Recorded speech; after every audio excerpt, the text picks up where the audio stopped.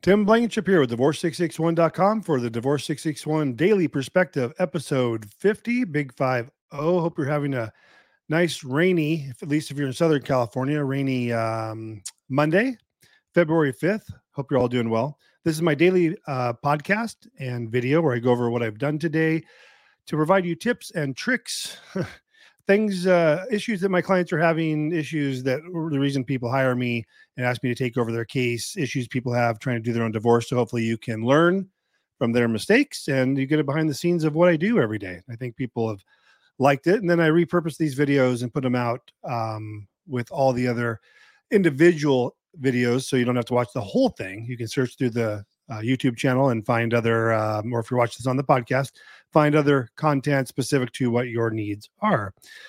So I have 5 big topics for you today. I'll be going over, and as always, we always start off with the work we had to do today. So topics are top 5 mistakes made on the FL 100 petition. Number 2, buying a home during a divorce and considerations on that. Number 3, importance of communicating during divorce. I'm going to talk about a case that I just saw just before I hit play or record that they hired us. But the issues they are having and why since 2019 they haven't been able to finalize their divorce, and how I'm going to finish that before the end of the week. Number 4, where to file your divorce case when one of you lives out of state or in a different state, and specifically if there's minor children. And number 5, filing for divorce while pregnant. Came up on a consultation today. So today, what do we have going on? Mondays are always busy. In fact, lately, just every day is busy. I worked this weekend, Saturday and Sunday, just to keep up because I knew Monday was going to turn out this way.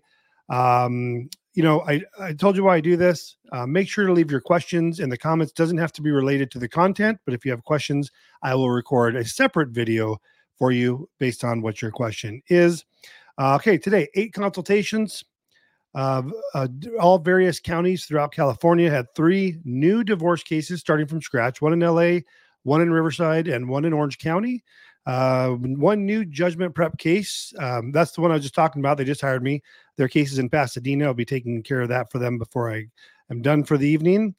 Prepped 5 judgments and submitted to court, Ventura, Orange County, and LA. So this is where I've finalized the paperwork. The parties have already signed them, and I prepped them and got them out to court. The LA County cases are all e-filed, as you know, and Ventura, Orange County, I need to prep, mail out, which I got those out today. Cases approved. Where are we at here? Cases approved. Okay. The LA County case that got approved, I want you to check this out. I e-filed on January 30th, and on February 5th, it was, okay, let me start over. LA County case, judgment e-filed on 1/30, approved on 2/5. So 5-day approval, but keep in mind that the weekend was in between there. So really, if you remove those dates, it was really like 3 court days. Because we submitted the judgment 31 days after service and it's been approved, and their final divorce date is May 15th, 2024. So here we are, February 5th. How am I getting divorce cases approved now when they're not actually divorced until May 15th, 2024? It's because we submit the divorce cases as soon as we can for approval.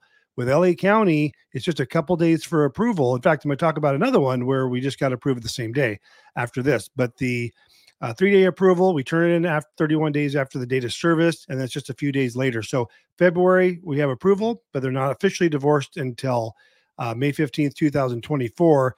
But their divorce is approved. Nothing else is going to happen after May. They're just going to, that date's going to cross and they will no longer be officially married. Nothing else comes from the court at that time. Can you imagine having a divorce case where you're really only involved in the process for 31 days and then your divorce is approved and there's nothing else to be done? You have your custody orders, child support orders, spousal orders, property division. Did I say that? All done, complete, and you don't have to think about it again. And then when this day crosses, mark it on your calendar, you're no longer married. Another judgment I filed today, LA County case on the day of the hearing. So we don't ever usually come up against hard dates like hearing dates for clients unless they are not moving forward, they haven't reached an agreement yet, something like that.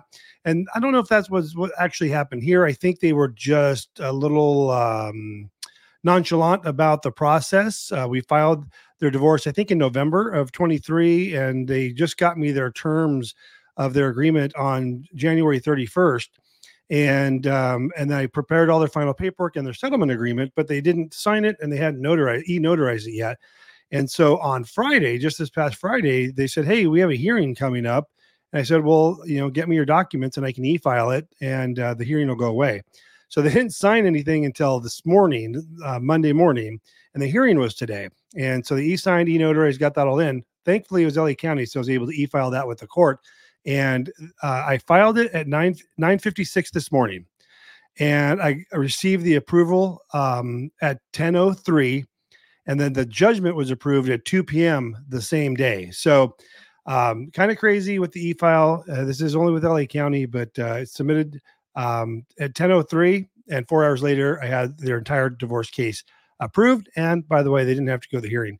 Keep in mind, the reason these hearings come up is if you are not moving forward, they'll set what are called status conferences. And this is pretty consistent throughout the courts in California.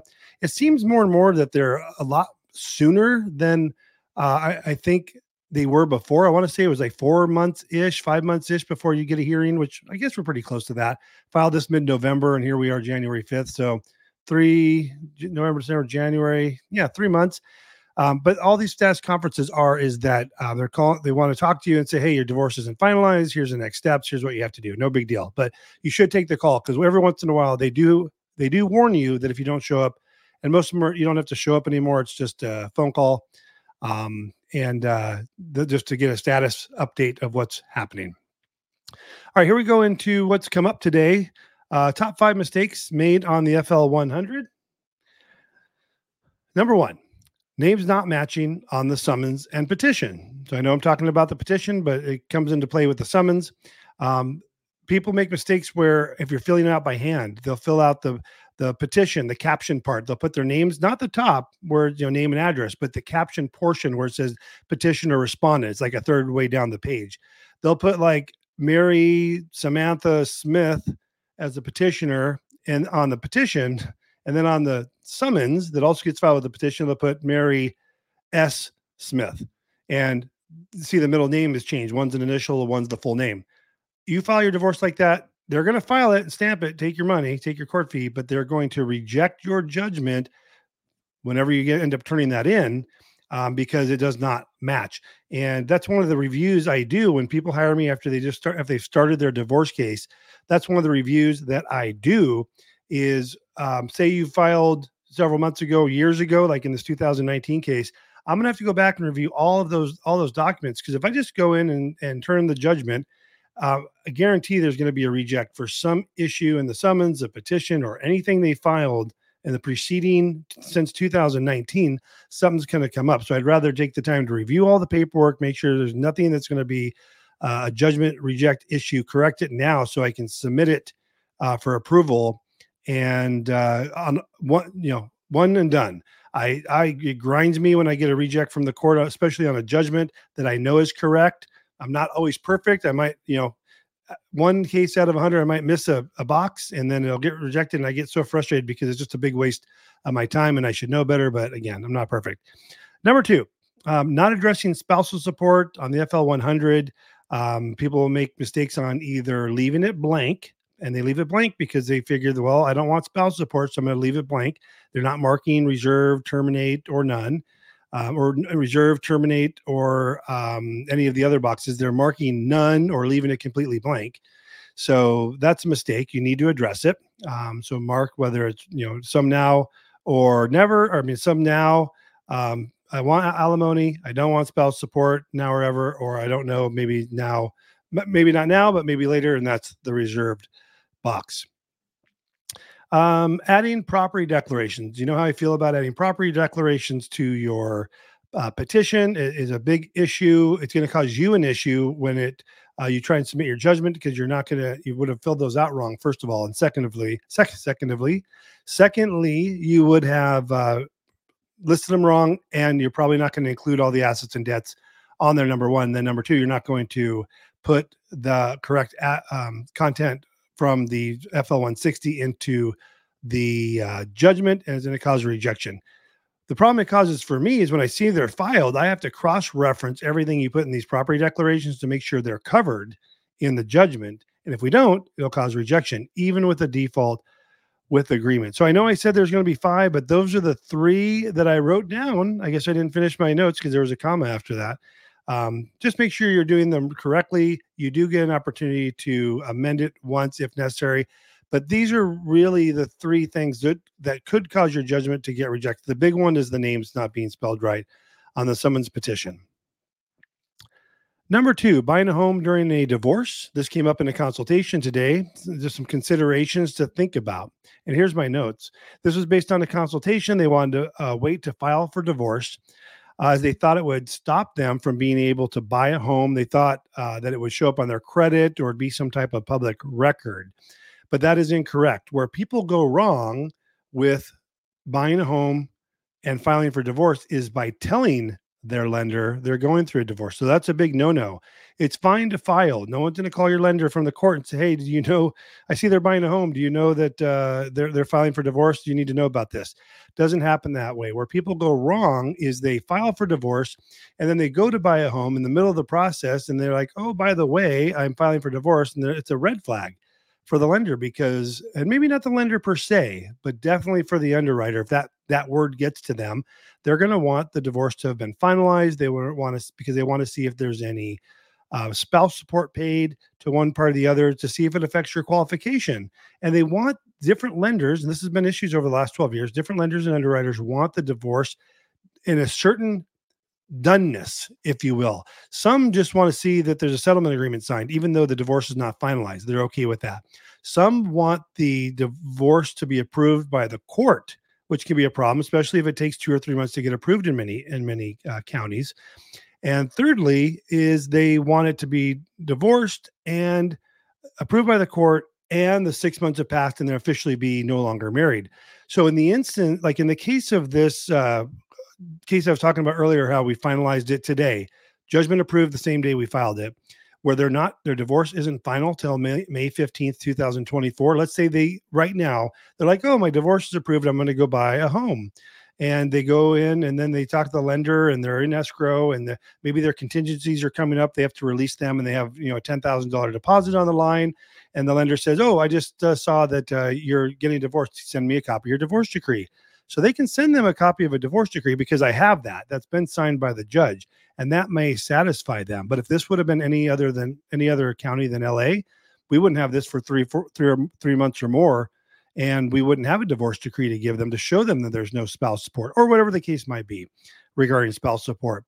So in this case, this is not a real live thing going on. In this case, I just want to bring this up as the issue. But what if they said, "Yeah, we see that your divorce is approved by the court, but you're not officially divorced till May 15th. And that's when we think that this court order is in effect."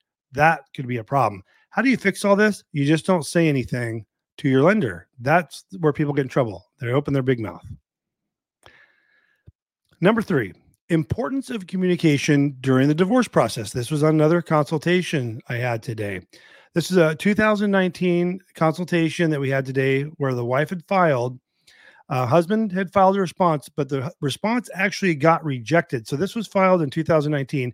And then when he was served in 2020, he filed a response, but the response was rejected and he didn't know that. He must have found out at some point that it was rejected because fast forward 3 years and in November of 2023, he filed a response. And 4 days later, the wife tried to turn in the default without agreement judgment 4 days later, which got rejected. And because the response was filed, so it's no longer a default without agreement.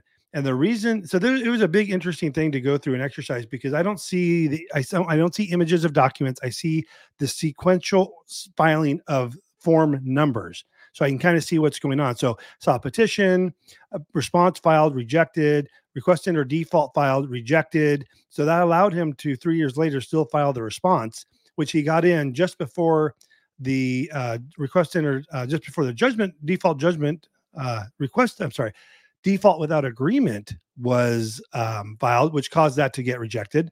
And they're not communicating. They're not talking to each other. So one doesn't know what the other's doing. And so when I was telling him this, I'm reading the summary on this consultation.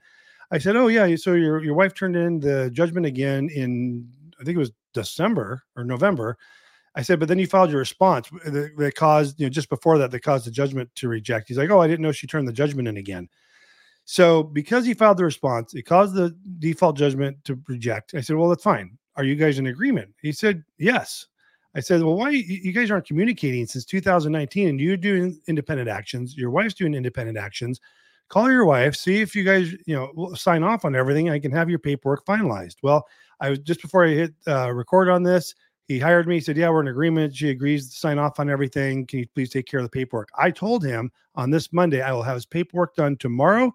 They can e-sign, and because the response is filed, I don't need a notary. I can e-file their case. This was with Pasadena, and I guarantee I will have approval before the end of the week. So could this be you? Do you have a 2019 divorce case where you call me, hire me for a flat fee, and I have your divorce case done in 5 days, approved by the court? It's very likely. So give me a call, set up a consultation.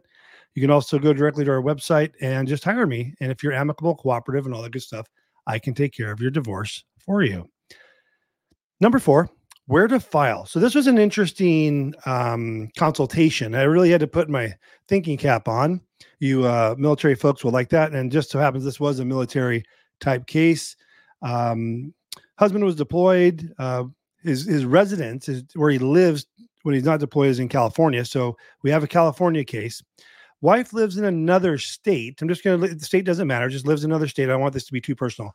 Wife lives in another state with their child for the last 6 years. So the first thing I said was, well, you guys should file in that state because California doesn't have any jurisdiction over that child because the child hasn't lived here in the last 6 months. And that's kind of, I'm simplifying that, but that's kind of how that would work.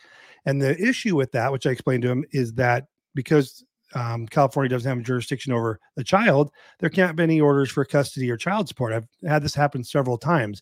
Not cases that I have filed, but where people have hired me after they filed a California divorce case with their children living with the other spouse in another state.